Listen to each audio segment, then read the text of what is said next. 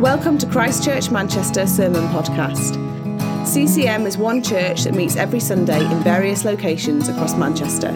For more information about who we are or about our Sunday meetings, please visit www.christchurchmanchester.com. My home is not on this earth, not in this world. So this morning, I'm going to talk about making decisions in life. Now, a couple of months ago, I watched a film called Sully. I think we've got it coming up behind us. Now, I don't know if anyone's seen this film.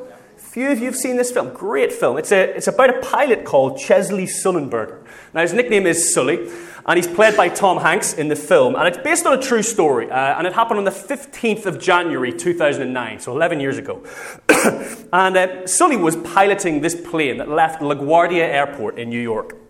And just after it took off, a big flock of birds flew into the plane, and loads of them flew into both engines, basically knocking both engines out. They both just went on fire and stopped working. So Sully's the pilot. He radios into air traffic control. He says, "I've lost both engines."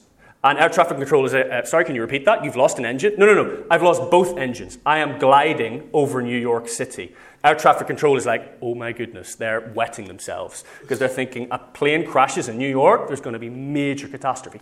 So the air traffic controller says, can you maybe glide back to the airport that you've taken off from? There's this other airport, you could maybe glide over there.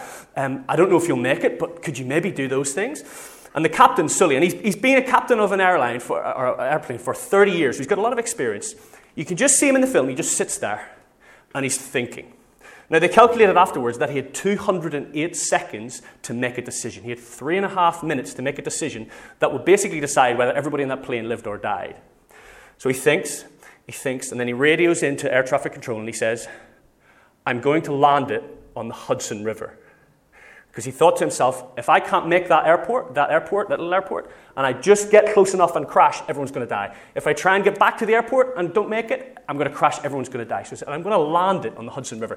The air traffic controller is like, oh my goodness, you can't do that. He's like, oh, that's what I'm going to do. It's not a plane that's supposed to land in the river. So he basically takes it real slow and takes his time, and he actually lands the plane. It's got no equipment to land on water, on the Hudson River. And miraculously, all 155 people on board are saved. No minor injuries even at all. Every single one of them is saved. Now, they did some, I have spoiled the film, really.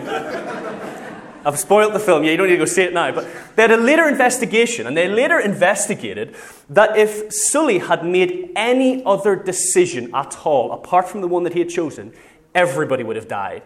Everybody would have died. Now, few of us will ever have to make a decision with such high stakes as that. But most of us will have times in our lives when we do have to make big decisions that will affect the rest of our lives. Like, should I take this job or should I take that one? Should I move here? Should I move there? Should I get married to this person or not? And often when big decisions come, we can be unsure of what to do. And so we ask God for help. And what we often ask God for is for him to show us a sign. Some indication that the decision we're about to make is the right one, not the wrong one. So that's what I want us to look at today. This whole kind of asking God for a sign thing. That's what I'm going to talk about today. So this morning we're going to look at the story of Gideon in Judges chapter 6 and 7, because Gideon doesn't just ask God for one sign, doesn't just ask him for 2 signs, he asks him for 3 signs, and God gives him all 3 signs plus a bonus one that he doesn't even ask for. Okay? So this is the passage when it comes to asking God for a sign. Now, it's a long passage. I'm not going to read it all. I'm going to paraphrase bits of it and then read a few bits. The bits I'll read should come up on the screen behind me. So, a little bit of background. The story of Gideon is set at a time when Israel is in real trouble. Okay, they're being oppressed by the Midianites, this kind of foreign people group. And what basically happened was, whenever the Israelites got their crops all ready, they were just ready to be harvested, and their herds were all plump, the Midianites would just sweep in with their army and just nick all the stuff. Now, if that was us, we'd be like, okay, that's pretty annoying. But for the Israelites, this is what they lived on. Okay, so when the Midianites took all their food and their herds, they were starving and they were dying. Okay, so it's a dire situation for the Israelites. They're in a real bad way. And the passage in Judges says they cried out to God. They called out to God to help them. Now, this actually this actually says more than what you think, because the Israelites at that time, they weren't in a good place with God at all. Okay, they really weren't in a good place with God. They'd rejected him. They were worshipping loads of idols. So for them to call out to God meant they were really desperate. Okay, they were really desperate if they were calling out to God. And the story of Gideon is God's response to that prayer, to them calling out to him. And the first thing God does in response to this prayer of them calling out to him is he sends an angel to someone called Gideon. Now, he's not a big leader, he's not a king or anything like that, he's just a normal guy. And this angel appears to Gideon while the passage says, while he's threshing wheat in a wine press to keep it from the Midianites. And you might be thinking, why on earth would he be doing that? Well, back in those days, when you threshed wheat to separate the wheat from the chaff, you did it on a hilltop, so the wind would blow away the chaff. That's where you did it. But he didn't want to do that on a hilltop, because if he did, the Midianites would see him and nick all the grain. So he did it in a wine press, a building. He was trying to hide it from the Midianites. So this angel appears to Gideon, and he says, "The Lord is with you, mighty warrior." And Gideon's like, "Excuse me, did you say mighty warrior? Is there someone else in this room?" He's kind of like, "Really?" And then Gideon shoots back at this angel and says, "Well, if the Lord is with us, why has all this happened to us? Like, why are the Midianites oppressing us, and why is life so hard?" The angel of the Lord says to him, doesn't really answer his question. He just says, "I am sending you. Go and save Israel out of Midian's hand." Gideon replies, "But how can I save Israel? My clan is the weakest, and I'm the least in my family." The Lord answers, "I will be with you." That's what he says, "I will be with you." So Gideon realizes this is kind of a big deal. So what he does is he asks for a sign that this really is God's messenger. "Oh, thanks." And in response, the angel tells him to put some meat, bread, and soup on a rock, which Gideon does. And then the angel of the Lord touches it with his staff, and immediately a fireball consumes the food. So Gideon's like, "Okay, great, sign passed. Yes, that is God. Okay, I get it." But then later that evening, God speaks again to Gideon, saying this. He says, "Tear down your father's altar to Baal and build an altar to me in its place." Now, Gideon's pretty scared at this because he knows the whole town all love Baal. They all worship Baal. This is their idol. This is their God. So he's pretty afraid. But he says, I'm going to obey God. So what he does is he does it at night so no one can see him do it. But apparently some people do see him do it, because the next day, all the people of the town wake up, their idol to Baal is gone, and they do some investigation. And they find out that it is Gideon. So they show up at Gideon's house, and they go and they say to Gideon's dad, "We want you to bring out your son, because we want to kill him for breaking down Baal's altar." And Gideon's dad, now I love Gideon's dad in this story, he's a guy with a bit of wisdom. He says to this angry mob who showed up at his house who want to kill his son, he says, "Why are you defending Baal? If he's really a god, he can defend himself when someone breaks down his altar. He doesn't need you to do it." And the angry mob were like, fair point, actually. Yeah, that's argument one, okay. And they all just disperse and leave, and Gideon's fine. I think, well done, Gideon's dad. I mean, that's great. So Gideon kind of ends this part of the story kind of alive, which is good. He's done well. He's still alive.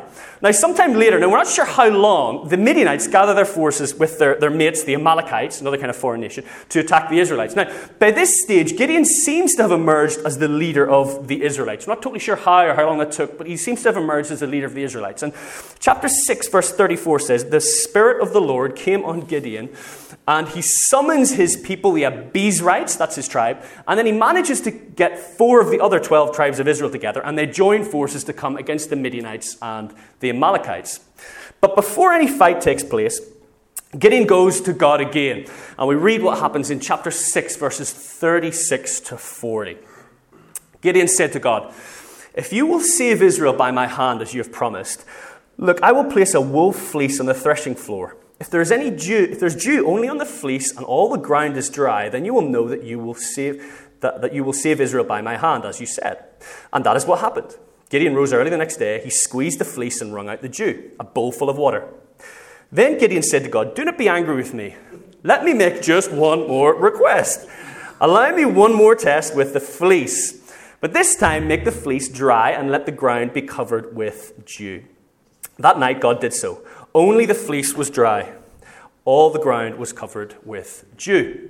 So Gideon is like, wow, great, asked for 2 signs, I get them both, fantastic. He responds with faith, and he takes his army, and they set up camp opposite the Midianites, ready to go. But again, before any action takes place, God speaks to Gideon. And we see this in chapter 7, verse 2. The Lord said to Gideon, "You have too many men." I'm sure Gideon's thinking, really? We're already outnumbered. He says, "You've got too many men. I cannot deliver Midian into their hands, or Israel would boast against me, saying, 'My own strength has saved me.'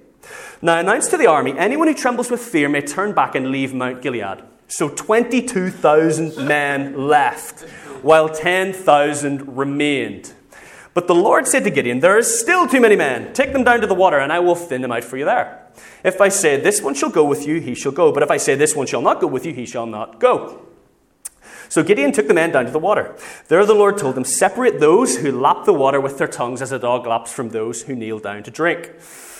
300 of them drank from cupped hands, lapping like dogs. All the rest got down on their knees to drink. The Lord said to Gideon, "With the 300 men that lapped, I will save you and give the Midianites into your hands. Let the others go home." I do wonder what Gideon is thinking right now. Lord, 300? I mean, there's thousands of Midianites. So Gideon sent the rest of the Israelites home, but kept the 300 who took over the provisions and trumpets of the others. Now that night, Gideon is going to sleep, and God speaks to him again and says this in verse 9. "Get up and go down against the camp, because I'm going to give it into your hands. If you're afraid to attack, go down to the camp with your servant Purah and listen to what they're saying. Afterward, you will be encouraged to attack the camp." They are afraid, so they sneak down, hide behind a bush, and overhear a conversation of these two Midianite soldiers. And this is how it goes. Verse 13, first soldier says, "I had a dream last night." Second soldier's like, "Okay, what was your dream?" He says, "Well, a round loaf of barley bread came tumbling into the Midianite camp. It struck the tent with such force that the tent overturned and collapsed." His friend said, "This can be nothing other than the sword of Gideon, son of Joash, the Israelite. God has given the Midianites and the whole camp into his hands." So Gideon's there behind this bush with his mate thinking, yes! So he jumps up, real encouraged, goes back to his guys and says, "Right, come on, get your stuff, we're going to do this." So they get some jars, lights, and trumpets, and the idea is we're going to make loads of light and sound and kind of a big show of force and just hope the Midianites panic and do something stupid, which is exactly what they do. Works a treat. The Midianites panic and run when they see the lights and the trumpets. They start attacking each other as they go. Gideon then contacts the army he sent home, because God didn't say you got to send him home for good. Contacts the army he sent home. He also contacts another of the tribes of Israel, and they chase the Midianites and eliminate their threat completely from that point. He frees the Israelites from oppression and leads to many years of peace and prosperity. That is the story of Gideon. It's a great story, amen? Yes, a great story. Now, what do we learn from this story for us in today in 2020 in Manchester? Well, there's loads of things we can learn from this story, but this morning I just want to focus on two things. Two things this morning. Two things I want to focus on. The first thing I think the story of Gideon shows us is real simply that God does sometimes give us signs. God does sometimes give us signs. Now, Gideon's like the inventor of the show me a sign school of guidance. You know, like he asks for not one, not two, but 3 signs from God, and God gives them all. You ask for the angel of the Lord to burn up the food. You ask for the fleece to be wet, the ground dry, the fleece to be dry, and the ground wet. And God does them all. And then he throws in that little bonus one. Come down, listen to this dream, and hear what these 2 guys say. And God just throws that in for free. So Gideon, there's loads of guidance and signs here. Now, it's natural for us to read this story and think, you know what, I wouldn't mind a bit of that. I would love some clear signs from God, whenever I have to make big decisions in life. Which course should I choose? Which uni should I go to? Which job should I do? Where should I live? Who should I go out with? Should I get married? Who to? Should I have kids? How many? How do I raise them? Should I retire? When? Where? I mean, sure, we'd all like clear signs from God when making these kinds of decisions in life.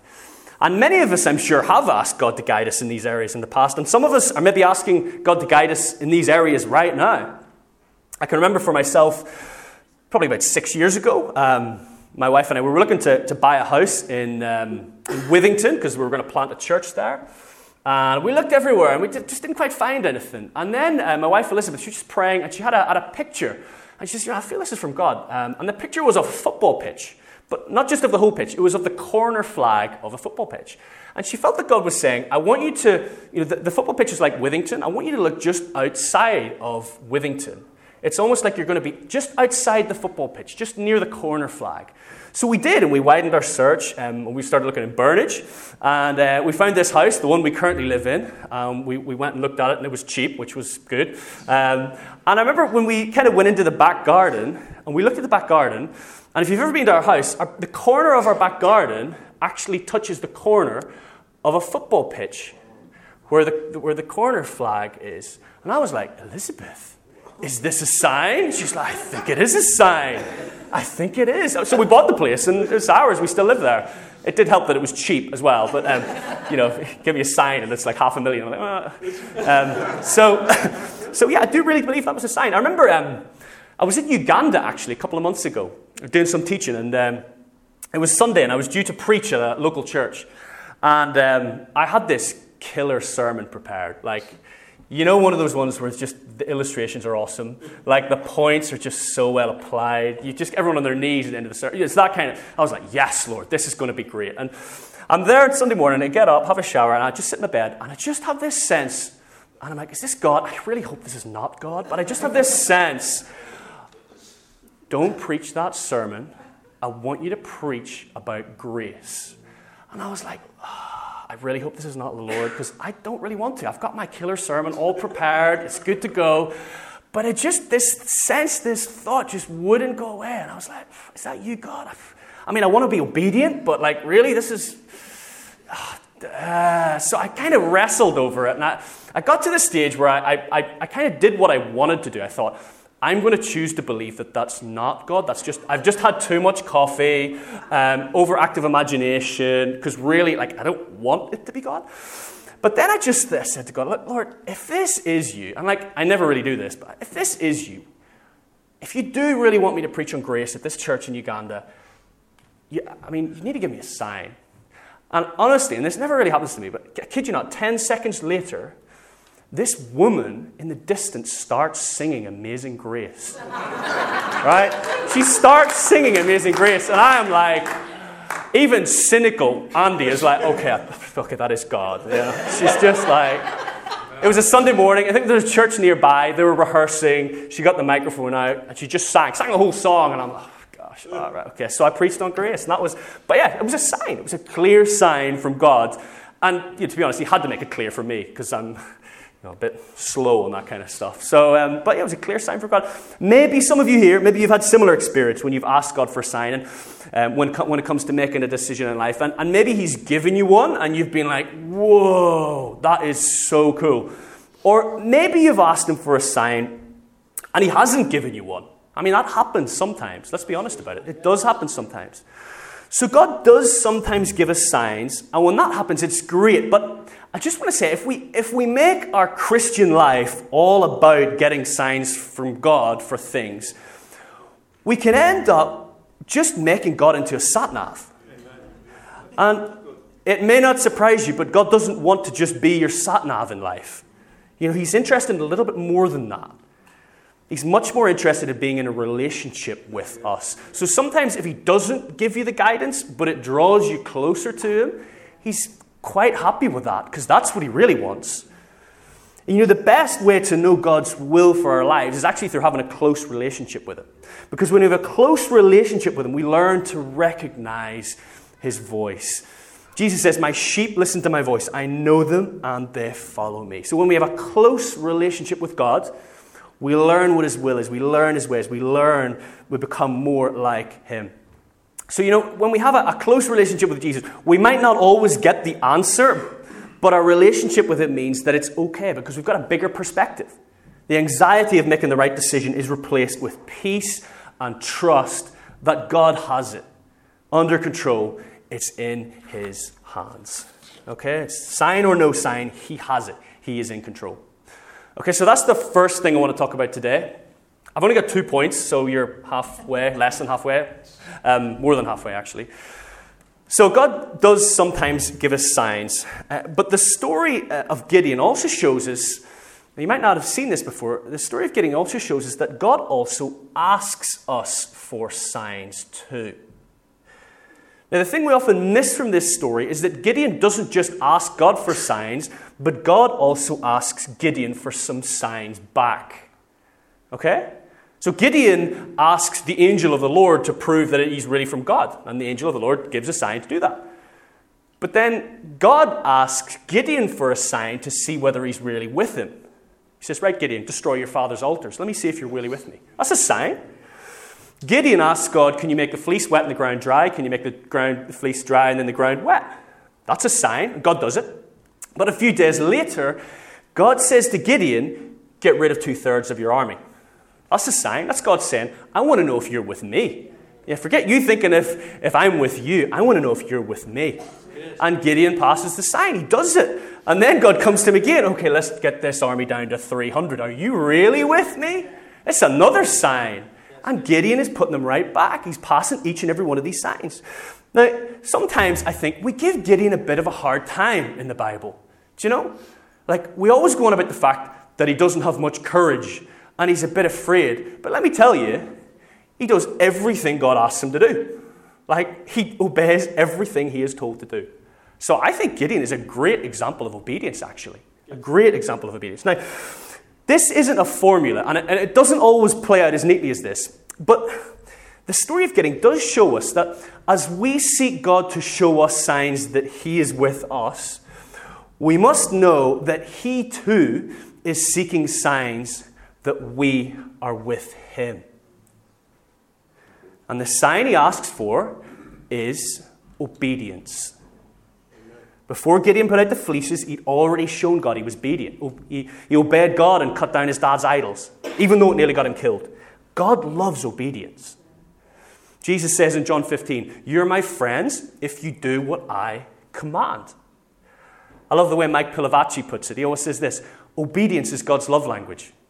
Obedience is God's love language. The best way to show God that you love him and are with him is through obeying him, forgiving those who hurt you, not gossiping or lying, sharing your faith, being generous, staying sexually pure. These are just some of the ways we can show God that we are with him.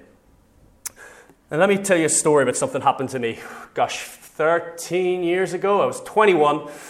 I went to America for the summer. I went there for 3 months. And I was working at a kids camp.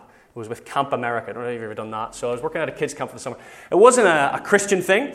And the camp was right in the middle of nowhere. So basically for 3 months, I'd been a Christian for about 4 years at that point. But basically for 3 months, I was completely cut off from my kind of Christian support network, from church, from everything that I would get support and help in terms of discipleship.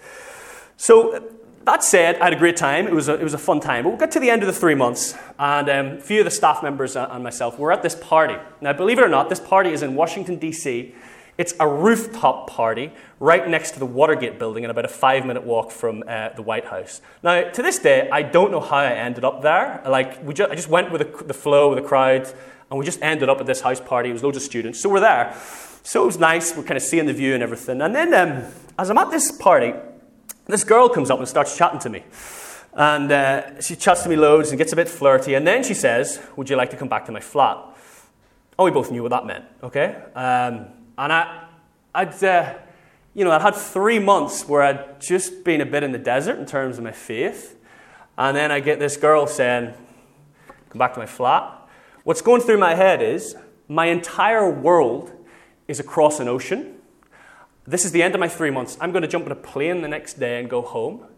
What happens here, no one will ever find out. I'm never going to see these people again. I can just sin and get away with it, and no one will ever know. That's what's going through my head. I could just do this. So she says, do you want to come back to my flat? So I just said, okay. So we got up, we left. And as we're going down the stairs, I thought to myself, this is my last day in America. We're about a 5-minute walk from the White House, and I've never seen it. So I just said to her, you're from around here? She's like, yeah. Can we, is the White House near here? She's like, yeah, it's just a 5-minute walk. Can we just go to the White House and walk around it on the way to your flat? She's like, yeah, okay. So we walk together, walk along to the White House, and you can see all the Secret Service agents outside all speaking into the wrists and stuff, a couple walking around. We walked right around it. I was like, whoa, the White House, this is so cool. It was late at night, and then we got round the other side of the White House, and when we started walking back to her flat, she says, it's just this way. And I said, and I don't know what it was in me, because I knew I could do this and get away with it. Something in me just said, look, I'm a Christian.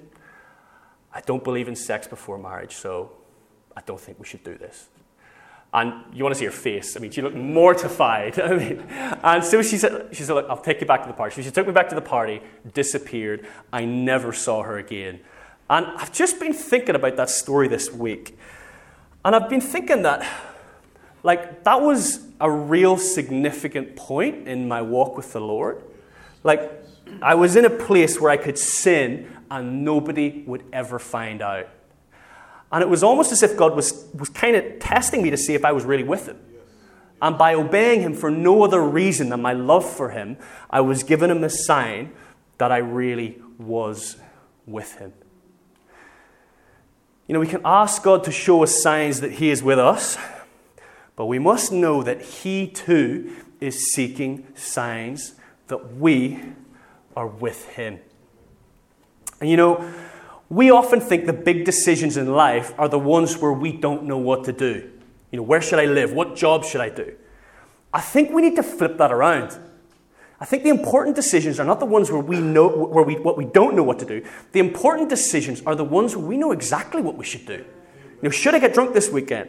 Should I lie to my boss? Should I withhold information on my tax form? Should I start a romantic relationship with someone who's not a Christian? God has spoken on these things. The Bible is very clear about them. But these can often be the things where we go, yeah, but, there's grace. It doesn't really matter. Jesus will forgive me. Well, yeah, there is grace, but these things really, really do matter.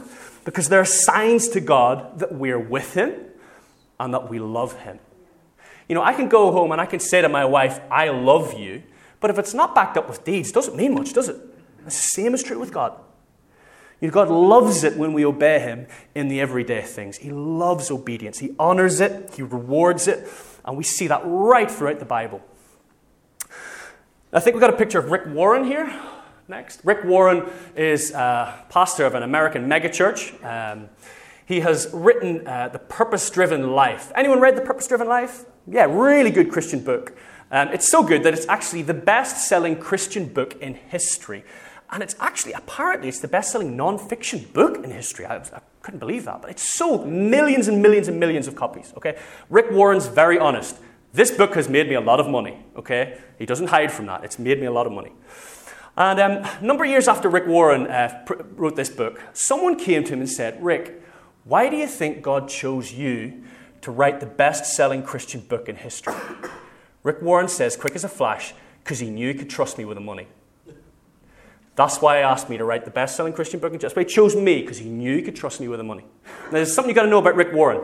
When he got married in his early 20s, him and his wife started tithing to church. After the first year of marriage, they upped it to 11%, to 12%, to 15%, to 20%.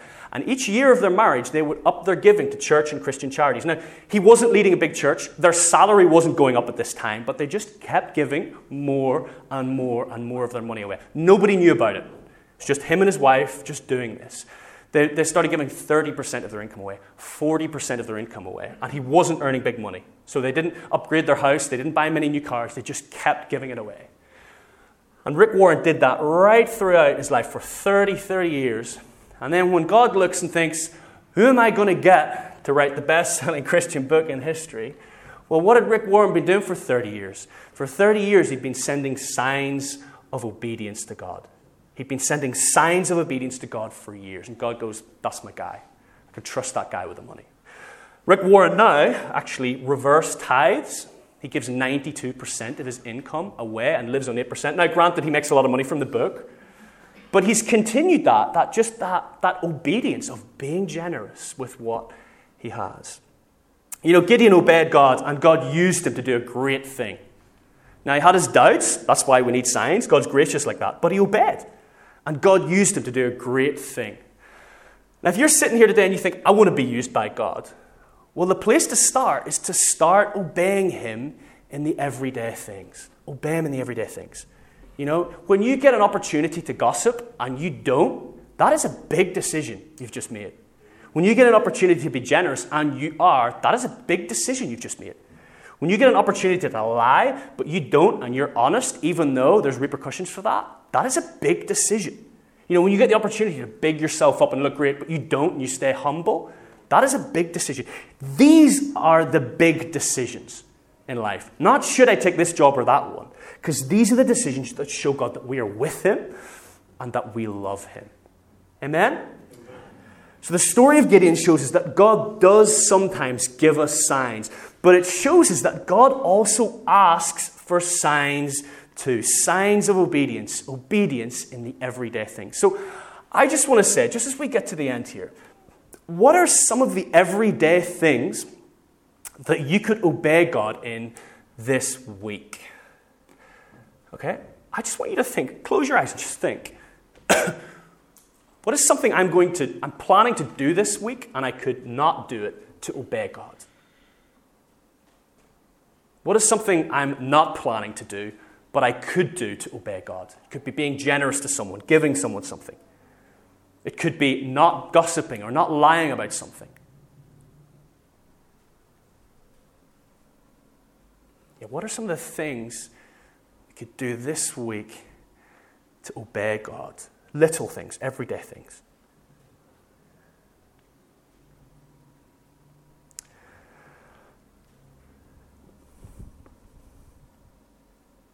You know, at the end of the film, Sully, they show some footage of 7 years later.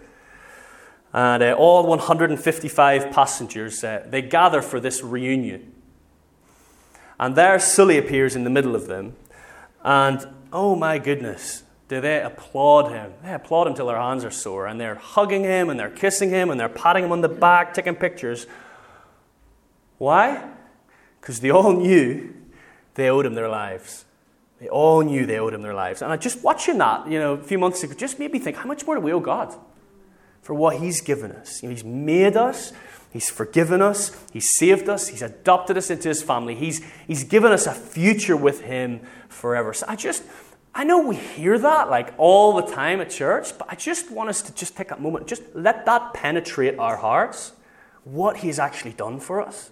It is amazing. It is amazing. And the ultimate sign that God is with us is not whether a fleece is wet or dry, or whether, you manage to convince an angel to burn up some food on a rock. The ultimate sign that God is with us is the cross. Because it's at the cross that Jesus obeyed his Father and died for the sin of the world. So that we could be forgiven for all those times when we have been disobedient, and we do, and we are. So that we could be saved, so that we could receive an inheritance with God in heaven that can never perish or spoil or fade. That is the hope we have, and it's great, isn't it?